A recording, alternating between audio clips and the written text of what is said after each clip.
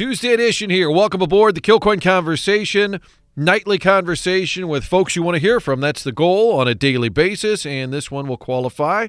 Joe Buck is our guest.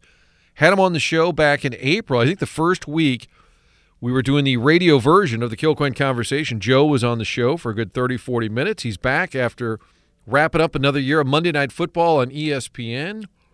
And I think every time we talk to Joe, we end up talking about trends in the industry that are unrelated, like to calling a game. But now it's more about just doing interviews and people playing the gotcha game, and they do it all the time. And we're lucky that Joe continues to come on and do interviews because he doesn't need to. And I think you'll enjoy the topics we get into there. He had a podcast for a while, and he said, but I couldn't really be myself when you're working for a giant company, whether it's Fox or ESPN. You can't quite tell that joke you might have been thinking. You can't cross the line too often. Those are among the topics we get into with Joe. Also, his take on Tom Brady, who, if you recall, at the end of Joe's run with Fox, Troy Aikman leaves. Troy's going to Monday Night Football. Fox says to Joe, hey, you got to stick around. You know, you're going to keep doing the games with us, right? Even though Troy left. And he said, well, I don't know. Who am I doing the games with? And at one point they said, what do you think about Tom Brady? And I think he was like, really? You're making stuff up now? I mean, I'm paraphrasing. But it didn't happen with Joe. He leaves. And then all of a sudden, Fox says, we're hiring Tom Brady. And many people are wondering. Our buddy Andrew Marchand of the New York Post, who just switched to The Athletic, covers sports media, has something called the Brady meter. And whether or not it's actually going to happen.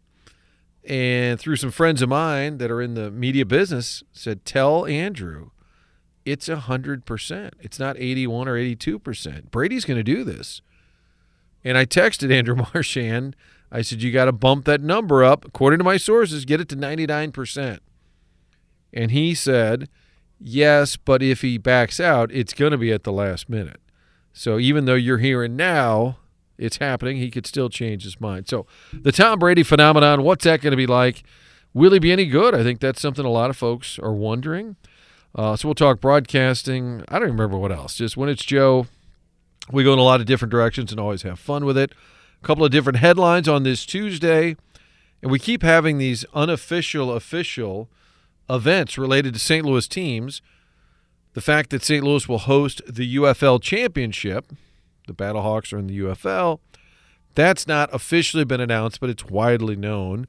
That'll be this June at the Dome at America Center. And then on Tuesday, the word came out of Chicago because it's the Blackhawks hosting, but the Blues are going to be in the Winter Classic again next year at Wrigley Field. How cool is that? St. Louis and Chicago meeting at Wrigley Field, but Blues and Blackhawks. So that would be in January of 2025.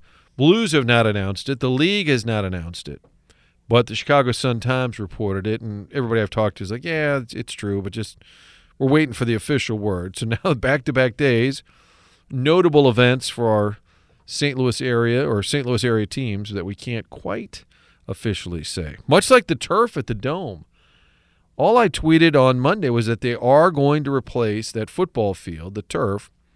Looked terrible during the Mizzou game. People have talked about it for a while. And I said they are replacing it this summer, but it's going to be after the Battlehawks season. And people are going bonkers. I'm like, hey, the good news is they're at least spending the money. They are going to replace it. I think it's been in the works for a while. And there's certain times of the year where you can't do it because there's, I guess, the Monster Truck Show, I guess, Beyonce, I don't know. But anyway, they are getting new turf. It's just not going to be in time for this year's UFL. Oh, another announcement that came out, and this one caught me off guard. Worldwide Technology Raceway, which hosts NASCAR every summer. This will be our third year, I guess, of having NASCAR in town. And they have a music festival tied in with it. Ludacris is one of the headliners this year. How about that? I didn't see that coming. Ludacris will be playing WWT Raceway. There's a country star as well. I should probably have the release in front of me. So this is what happens when there are no games going on for a couple of days. Wainwright, is he singing? Yeah. Oh, Adam Wainwright will be singing. Is that the country star that I missed out on, Brendan? Or is there somebody else? I missed that. I just saw ludicrous and wrote down, what? Okay, sounds fun. This is what happens when there are no games being played for a couple of days. We'll have Billikens and Mizzou on Wednesday, whether we like it or not. And then by the weekend, you start getting the Blues back, Saturday, Sunday. So we'll have plenty to talk about as the week rolls on. And when City SC returns, we're 2 weeks away, exactly, from their first home game. That CONCACAF game is on February 20th. That means the pitch will be hopping even more. It's always hopping. Great spot. West side of Union Station, but it's really the spot. When you're hanging out downtown, going to City Park, checking out City SC, the pitch, Tavern and Athletic Club is right across the street. Awesome spot to watch the game or pre-game or post-game, or if they're out of town, watch the game. You like the Bundesliga, Champions League. It's become a premier soccer hangout in St. Louis. The pitch on the west side of Union Station. Walk out the front door, you will see City Park. It is just steps away. Awesome new creation from Bob and Steve O'Loughlin. Rolled it out last year just in time for the inaugural season of City SC, and it's just such a cool spot. If you haven't been, stop by and see him for lunch or happy hour, going to a Blues game. It's right down the street, right there at Union Station. You just can't miss it. You can always find out more online at thepitch-stl.com. He needs no introduction, Joe Buck with us. I will start with a new addendum, though. I heard last week you went into the St. Louis Media Hall of Fame, and a friend of mine was there and said Joe was really emotional about it, touched by the award. So congrats on that, and I hear it was a fun night. It was a great night, and I was touched by it. I think the main reason why I was emotional, well, there are two reasons. One, I was up the previous night before with my son Wyatt, who was dealing with awful asthma, and I got no sleep. And then two, going into that Hall of Fame with somebody like Fred Bottomer, who I've known my entire life. He's been at KMOX for over 40 years. Carol Daniel was the MC. I sat next to Frank Viverito. It was a lot of Jack Buck feelings for me, and being around a lot of people that I respected, grew up around. Kevin McCarthy, longtime radio guy in St. Louis and voiceover guy. There were a lot of familiar faces that I hadn't seen in a long time. And so going into that Hall of Fame in front of all those people just made it that much more special for me. Was everybody always nice to you? I mean, you were Jack's son, but I wonder, was anybody ever like, oh, this guy, he's got the silver spoon? Not naming names, but on the whole, were people kind of like supportive, even when you were young? I can honestly think of two people that were not. And I think it had more to do with it had everything to do with their relationship with my dad, or in one case. And then in the other, I think it was more the silver spoon thing. And I get it. I mean, I completely get it. Back then I didn't. And even when I was 18, 19, 21 years old, when I got hired by the Cardinals and reading the Dan Caesar articles about how it was insulting that I was hired with all the people working so hard in the minor leagues, he was right in many ways. And I didn't see the bigger picture or understand how human nature works, that, there are a lot of people working hard. They don't have the last name. They don't have the head start. They don't have the entree. They don't have the pressure, which I think a lot of people assumed my dad put on Anheuser-Busch, who did the hiring at that time, to hire me. And I was naive. I hadn't grown up at that point. So I think as time went on, I understood it better. And I hold none of that as any, big thing in my life. And I kind of just write it off and understand that not everybody's going to dig you. And that's the way life works. Hard to believe, 2 years in the books, Monday Night Football, ESPN, and some playoff games as well. Had a chance to digest it. Do you go, like, at the end of the year, do you kind of, like, not that you're going to sit down and grade yourself, but do you kind of review the season that was? No, I always grade myself. And I'm always comparing myself to the other people who do what I do, whether it's Kevin Burkhardt, who replaced me at Fox, or it's Jim Nance at CBS, or it's Al Michaels at Amazon, or it's Mike Tirico at NBC. I think, we all probably listen, watch each other. It makes me better. It makes me work harder because I know how good those other guys are and how much time they put into it.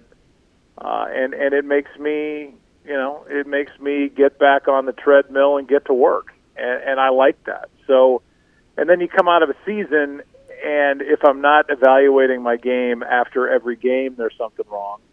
And I think, I think we all felt really good about this past season at ESPN. The ratings were through the roof. There's a couple reasons why. It certainly has zero to do with Troy and me. I think it has to do more with simulcasting and having those games on ABC as much as on ESPN. That's going to inflate the rating. And then, I think our schedule was better. And maybe that does have a little bit of something to do with ESPN, investing in Troy and me and the league recognizing that. And then that leads to a better schedule, and better schedule means better games, and better games or higher profile games means higher ratings, which in turn, they get return on investment at ESPN. So I think that's why we were brought. I know that's why we were brought there, and to know that ESPN is as happy as it or they are, it makes everything great in my world. When do you do a Super Bowl? Are we 2 years? Aren't they doing like back-to-back or 2 out of 3? Don't they have a handful? Fox, yeah. So I left last year. They did the Super Bowl that year. CBS this year. Fox again next year. Then NBC, and then us. So we are 3 years away. So by that time, it will have been quite a while since we will have last done a Super Bowl. But that's fine. I mean, I'm good with calling it every once in a while. It comes with a lot of pressure. It's a lot of fun, but it comes with a lot of pressure and a lot of traps, and it's an undertaking for everybody. And when you know that you're talking into a microphone and 100 million people are on the other end of it, it can get a little bit intimidating. So I'm good with spacing these out. Do you go to Vegas to kind of partake? Do you have any appearances or things this week? No, I do not. Troy does, and I think it makes more sense, for somebody like Troy, who's, as much a broadcaster, but really an ex-player and a guy who's played in Super Bowls, and he can do the chalk talks, and he can do appearances, and he can, make side money or whatever it is. For me, I mean, I could force some of that stuff, but I'd just rather watch the game on television, be with family, be with friends, relax, enjoy it. I think Las Vegas is going to be crazy in every sense of the word. Great, tough to navigate, and I would rather just not be involved. Ours is in L.A. in 3 years, which is so big and so spread out. It'll kind of like be when we did the Super Bowl in New York, and the city's so big and so spread out that you didn't even know the Super Bowl was really there. And I think L.A., with the size of it, will kind of be the same thing. Yeah, I'm wondering about Vegas. Tyler Fulgham is a young guy. He's from St. Louis. He's on ESPN. He does the gambling show, ESPN Bet. And he was on last week, and he said, it's getting a little crowded. He goes, they keep putting everything right downtown, including the Sphere. Didn't you go to the Sphere? Have you been into that? I did. I went. I didn't go the opening night, but I went pretty close, pretty soon thereafter, and loved it. I mean, it's amazing. It's different than any concert experience I've ever had. It's cool, and there's just nothing like it. You can all. I mean, U2 was playing, and they're there, and I'm a big U2 fan, and I've seen them live maybe 3 or 4 times. And the wall, what's going on the wall with the visuals is so intense that you almost forget that U2's down there playing. It's like they could play anything, or they could have a cover band, or they could have a DJ. And if they did the same show on the wall of the Sphere, I don't know that you would notice a huge difference. It's more of a visual thing than it is really, for some intense audiophile, I don't know that they would enjoy it as much as somebody that just is willing to kind of take in the whole experience. If you're only there for the band, I think you're going to leave, not really feeling like you got much of them. It's more what your eyes take in.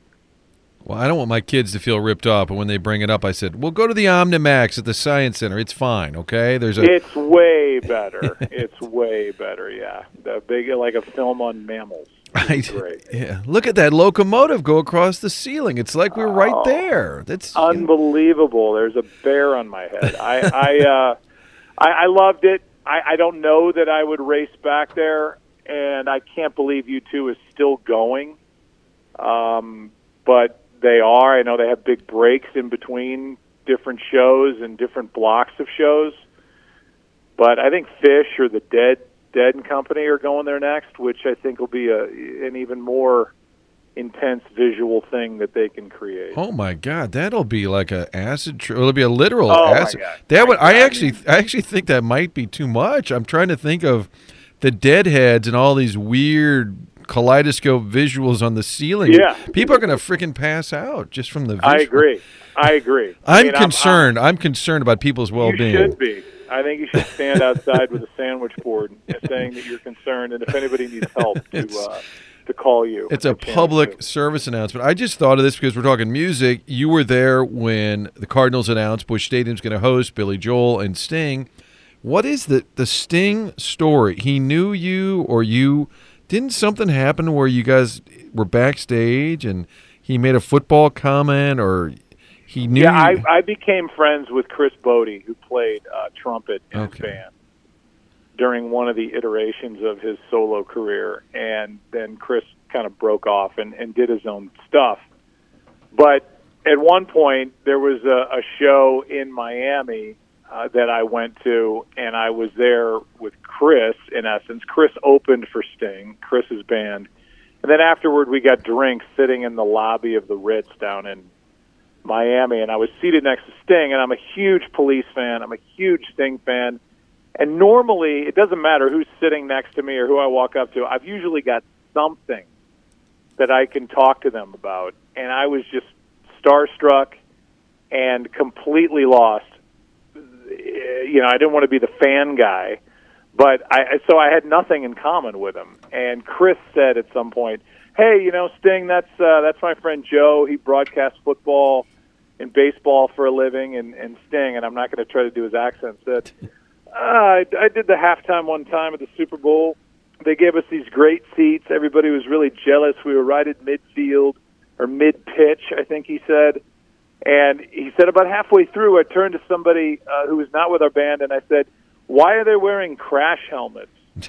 And I at that point, if I thought that I had nothing to talk to him about, I was certain that I had nothing to talk to him about. And I just kind of sat there looking at him, probably weirdly, to the point where he probably wanted to get away from me. See, I'm the worst because I would have gone all in on something. I would have been, hey, Synchronicity was a great album, but why did you guys put that song Mother on there? Was that just to accommodate Andy Summers? Because it's a really bad... It had to be.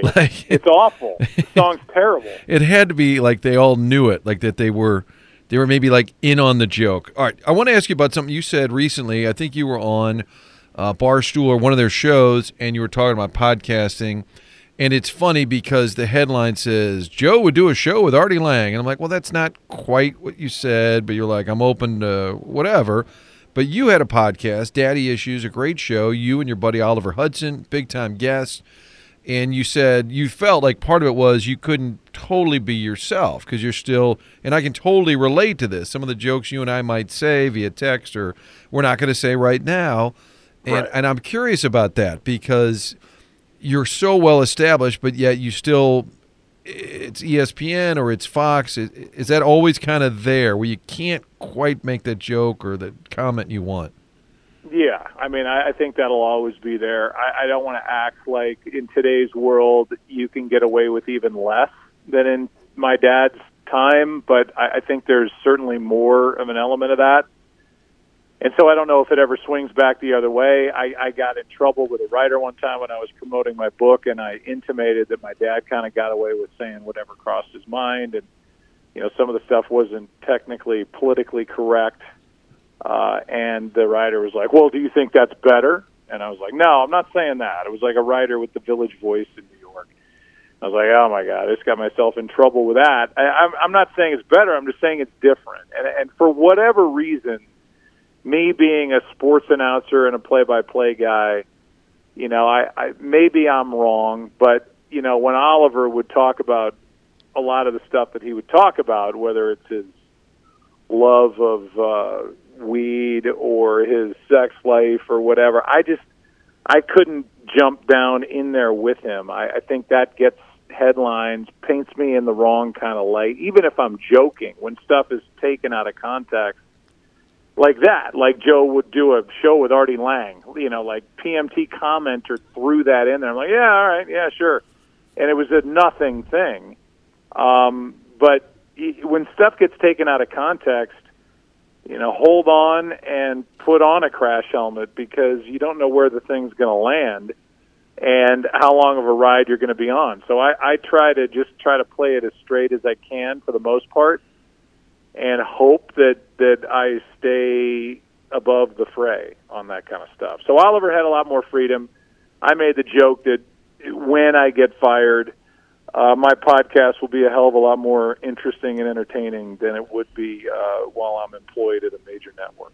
Have you ever been fired? I'm trying to think here. I should know that. I feel like I should go back to HBO. They got rid of me because of the Artie Lang thing. But was it just not renewed, or did they say this isn't working out, or are they? You know what the crazy thing was during that whole experience was that the rating was actually up from what was in that spot prior to my arrival. And I was going through all the Artie Lang stuff and people writing articles, and Joe got embarrassed by Artie Lang, and the one positive that could have been thrown out there by HBO was not thrown out there, because the comment I got back from their PR department is, we don't talk about ratings at HBO.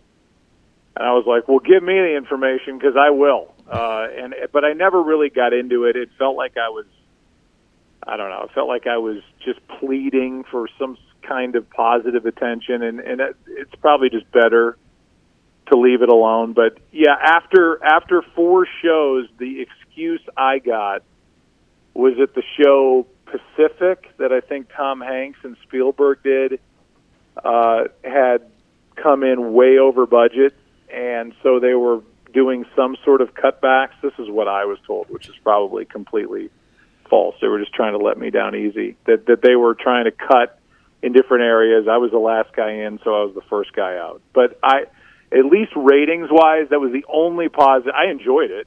Enjoyed doing the show. I think each show got better. I got more comfortable. I'd be better at it now than I was back then. But, yeah, I think the rating story was the positive that I took out of it, at least personally, if I couldn't talk about it publicly at the time.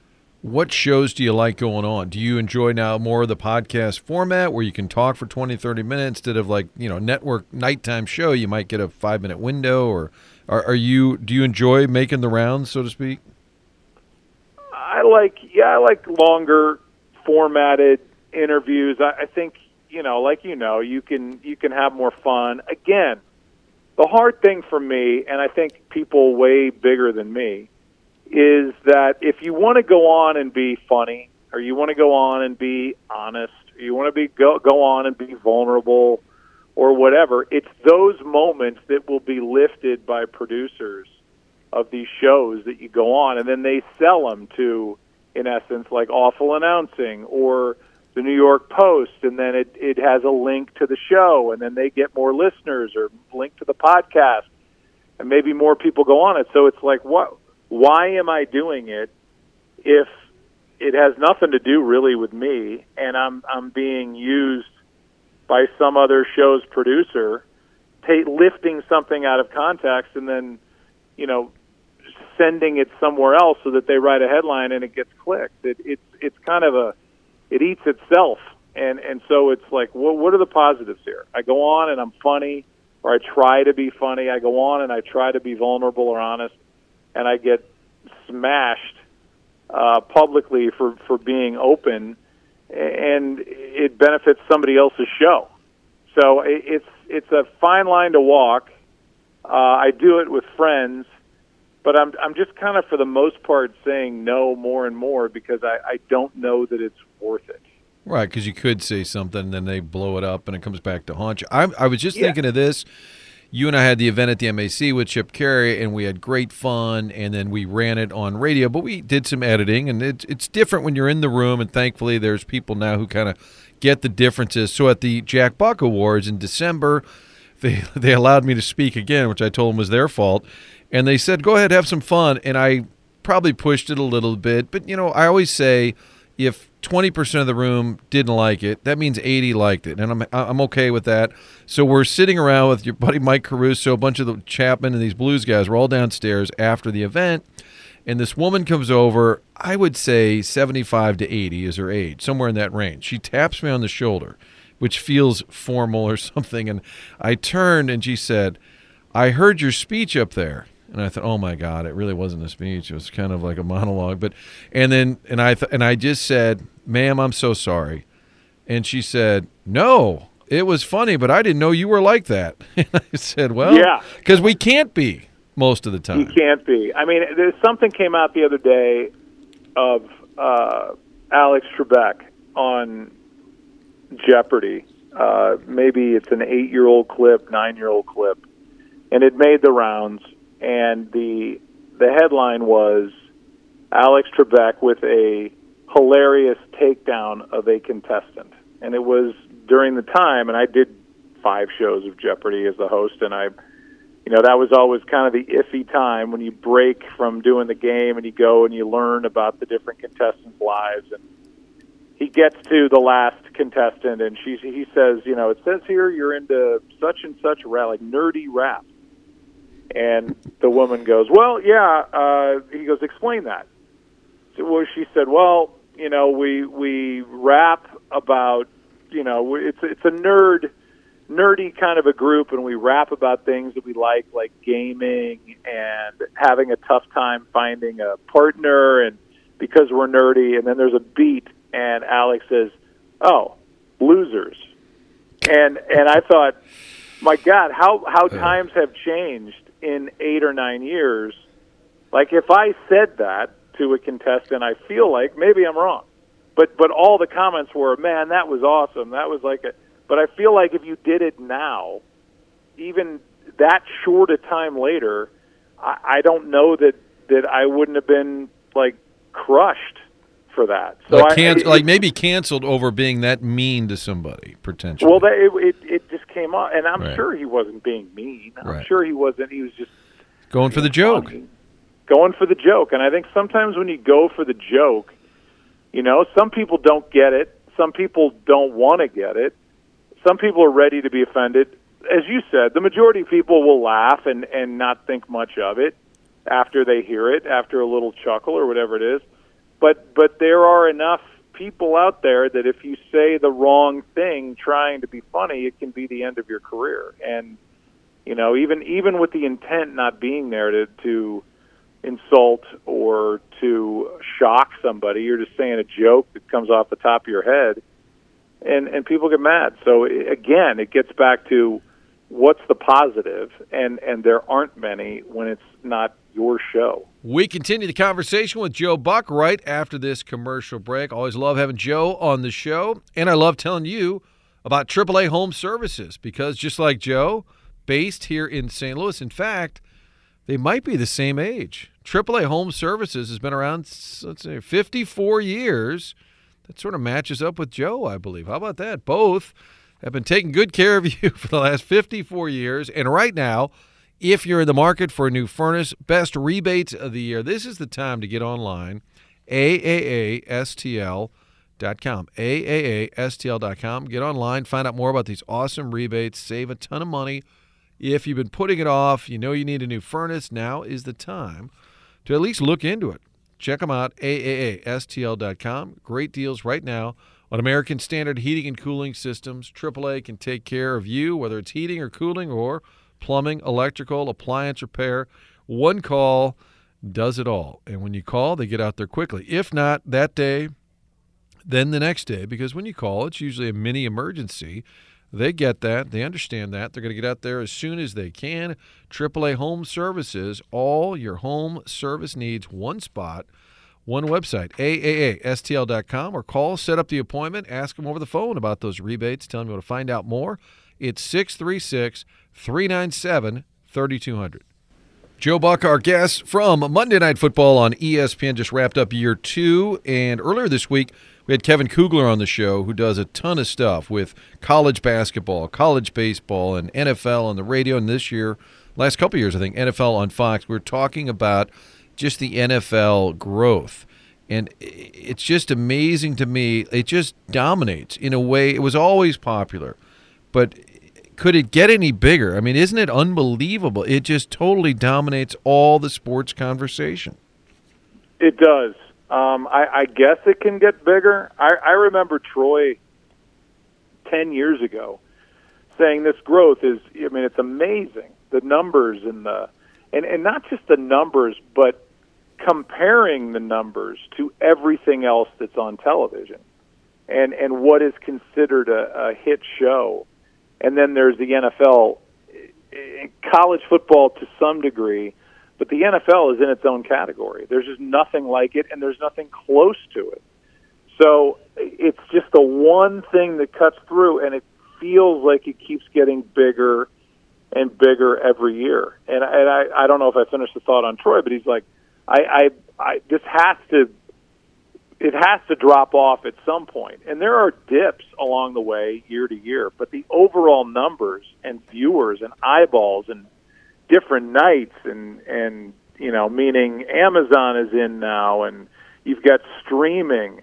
A game on Peacock has an incredible rating. I mean, it just keeps getting bigger and bigger and bigger. So can it get bigger? Until proven otherwise, I'll say yes. And it's just remarkable, comparing the NFL to anything else that's on television. Anything. What's your advice for Tom Brady? By all accounts, he's going to do the games, and we know he's going to work hard. Is there any tips you can give a guy like? Does he just have to do it? He's got to do it. I think the main, if he were my best friend, and I don't know him well, I've always really enjoyed being around him and talking to him and getting ready for games when he's been the quarterback. He's been very open and very honest, and I that would be my advice. Be open, honest, be fun. Don't get caught up in statistics. Don't get caught up in research.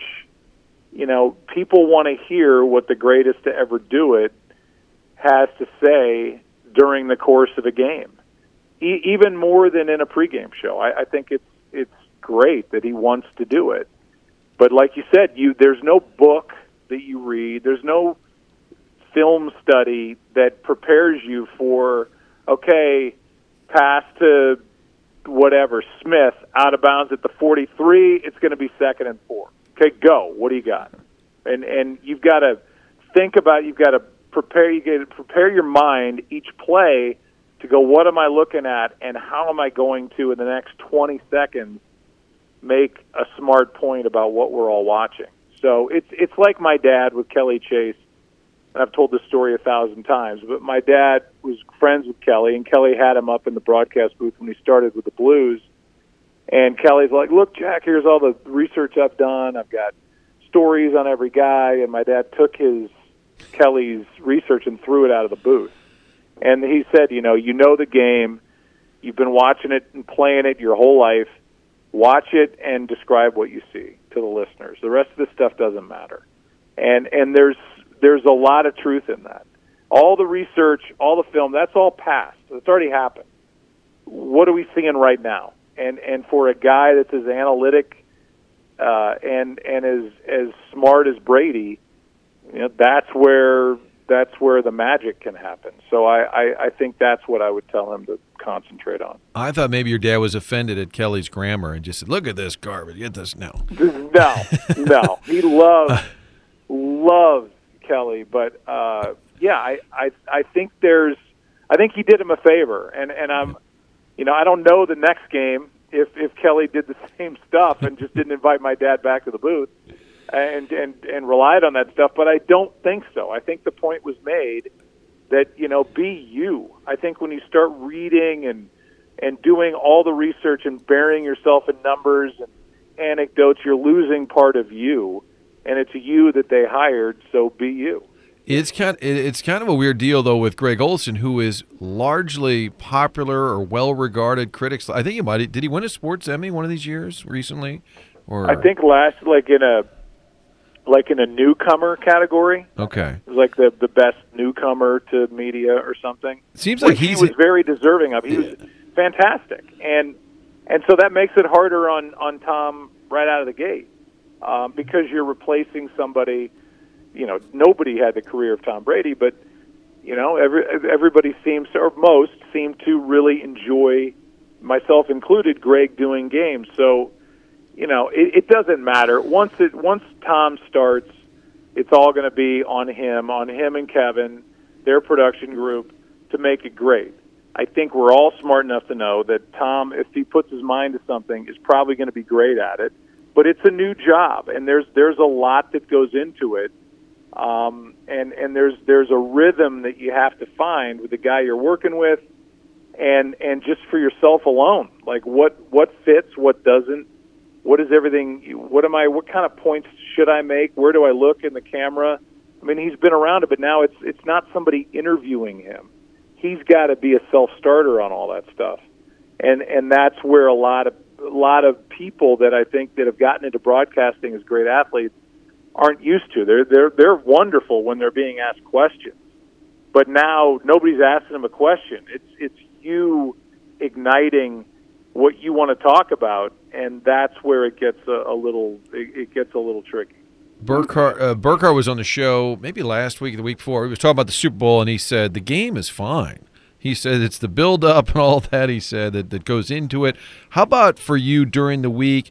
It's pretty time-consuming. Like, we see the game. Hey, there's Joe, there's Troy. Oh, look, they're wearing turtlenecks. They're wearing tie. Like, by the time you get to that moment, and we can pick every little thing apart, but people don't realize it's Monday, it's Tuesday, it's production meetings, it's studying, and you basically are like a kid again with homework every week, right? Where you got to know every little new stat, and that's part of what Brady is embracing. But do you enjoy that part of it? I think it's yes and no. In that you need to know every little thing.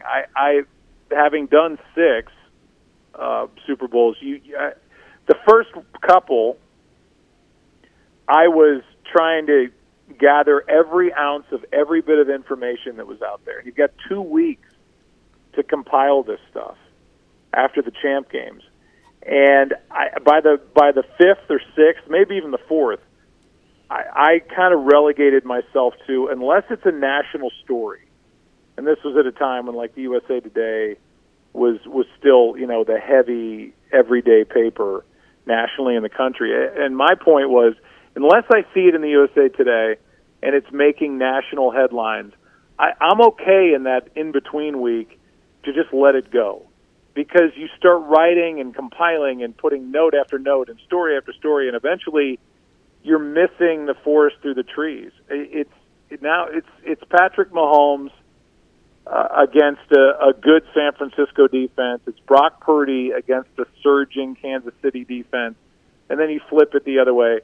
Got it. But you can't overdo it. You have to fight the urge to not just dive down into the well of information, because it just becomes overwhelming. And you know that 100 million people are on the other side of it, and you feel like you have to do more, but you really don't. In some ways, you could do less and get away with it, and just hit the bright spots, because it's a game for the masses. It's not just for the hardcore football fans. So, I mean, you could do a seminar on this stuff, but when Kevin did it last year, I talked to him a little bit about that. But until you do it and experience it yourself, you don't really know until you know. Do your kids watch football? Will they be are they running around Chiefs gear? It's kind of taken over this town. Are they into it? It's surprised me how much it's taken over St. Louis, but it has. My son Blake is a Chiefs fan, so he's a Chiefs fan, but he met George Kittle, so he's a little torn. Wyatt couldn't care less about any of it, but yeah, Blake is a Chiefs fan, but likes an individual on the 49ers, so we'll see. He has not, as a 5-year-old, accumulated a lot of money with which to bet. So he will just kind of watch, I assume, with the rest of us, and I guess either way he walks away happy because either Kittle's happy at the end or the Chiefs are happy, and therefore he is too. It's really sad that in this day and age, 5-year-olds aren't laying the wood yet, making those bets. I think he's a little behind. I don't want to say he's slow, but he's a little behind the other kids. I think if he's not gambling already, if he doesn't have an account. Yeah, he's got an offshore account that I think he's been managing to try to keep it away from my eyes. Well, Joe, so much fun having you on the show. Thanks for your time, as always. Congrats on the St. Louis Media Hall of Fame honor that went down recently. Just add it to the list, and always great when you're on. Thanks, Martin. Brendan Weesey, sports director, KTRS alongside, helped me out early, gave me the assist on the Adam Wainwright being part of the Worldwide Technology Raceway music event with Ludacris and Adam Wainwright. The tie-in there, I guess, is Ludacris is from Atlanta. Wainwright is kind of from that area. Well, he is from that area and was in the Brave system. Do you think nobody's connected those dots? I don't think. They're unrelated. And we don't think they're going to collaborate on anything. I don't see that happening. I'm not. It's but not hey, impossible. You never know. I rule nothing out. Was that Little Nas that had the big rap country crossover hit a couple of Cyrus summers with ago? Billy Ray, maybe? Yeah, Old Town Road. Old Town Road, yeah. But this is. I think I was talking to my kids. We were in Boston, Stanley Cup, one of the games, and they cut to the suites during the Jumbotron, the commercial break. They cut to this, and he waves, and it says Lil Nas X. And I said to the kids, Lily Nas is here or something. Like I totally just hammered it. And they're like, how do you get that wrong? Old Town Road. I said, what? They go, that's like the biggest hit right now. With Billy Ray Cyrus. Was Billy Ray on there? Yeah. Am I getting that wrong? Don't remember.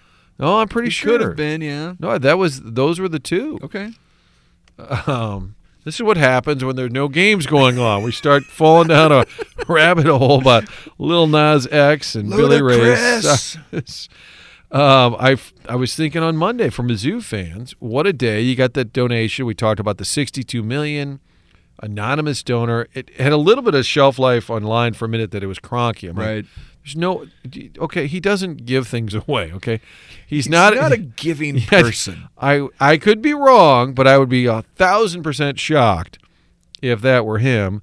But Mizzou fan, who cares? It's $62 million, and you're going to get football, you're going to get NIL money. And then K-State beat Kansas. I'm like, it was the perfect day, but here's the stat.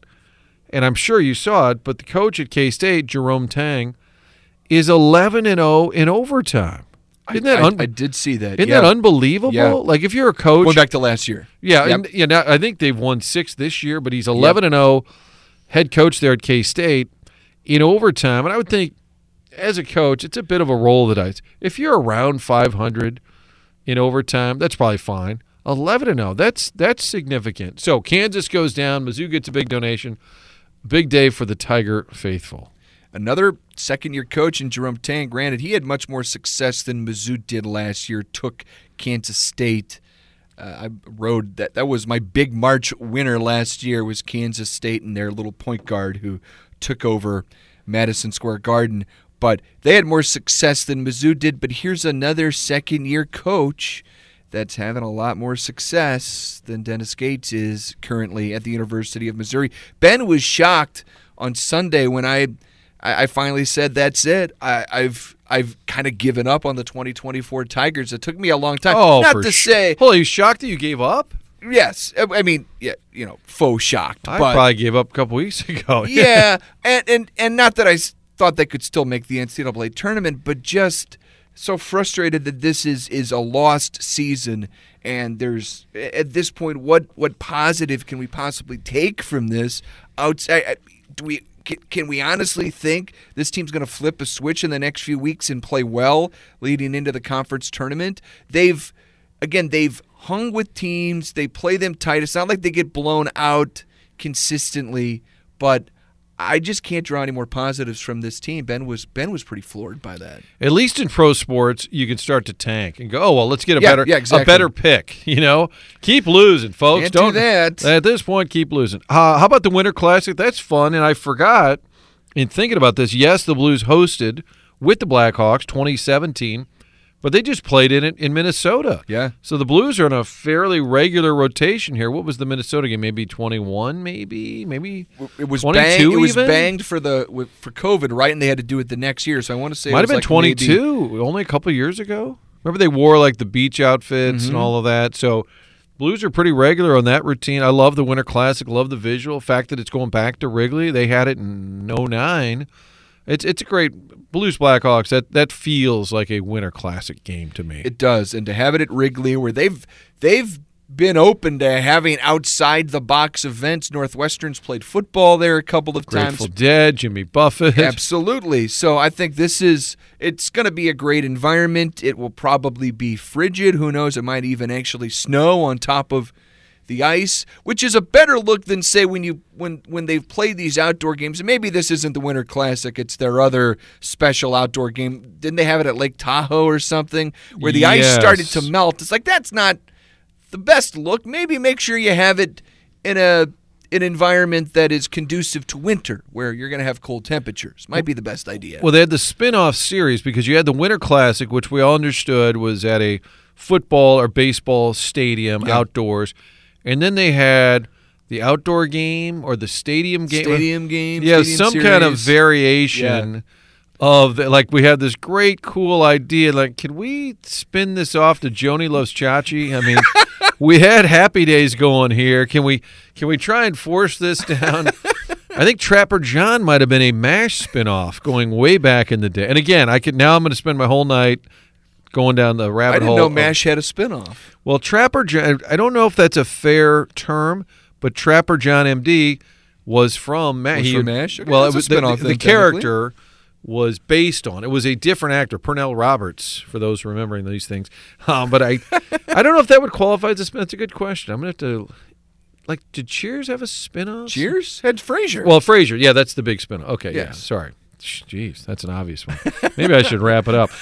What's coming up on the Big Sports Show? We've got, Ben's with me here live in mere moments, and we're going to take a look at some projections, the Pacoda, the Fangraphs spin-off, the projections for the 2024 Cardinals season. We'll talk some soccer. Matt Baker and the head coach of City 2, Bobby Murphy, with me. Soccer in the Lou, 8 o'clock tonight. Looking forward to that. Coming up on the program tomorrow, we'll talk Mizzou football with Howard Richards, also about that giant donation, not from Howard, but from I believe, did they even say an alum? Yeah, it was an alum, I believe. Howard Richards on the show. Also, our buddy Frank Bowl, who is our Kansas City correspondent. You may not want to hear this, but I think Frank is thinking that Steve Spagnuolo should be a head coach again in the NFL. Oh, whoa. We'll get into all that on Wednesday on the Kilcoyne Conversation.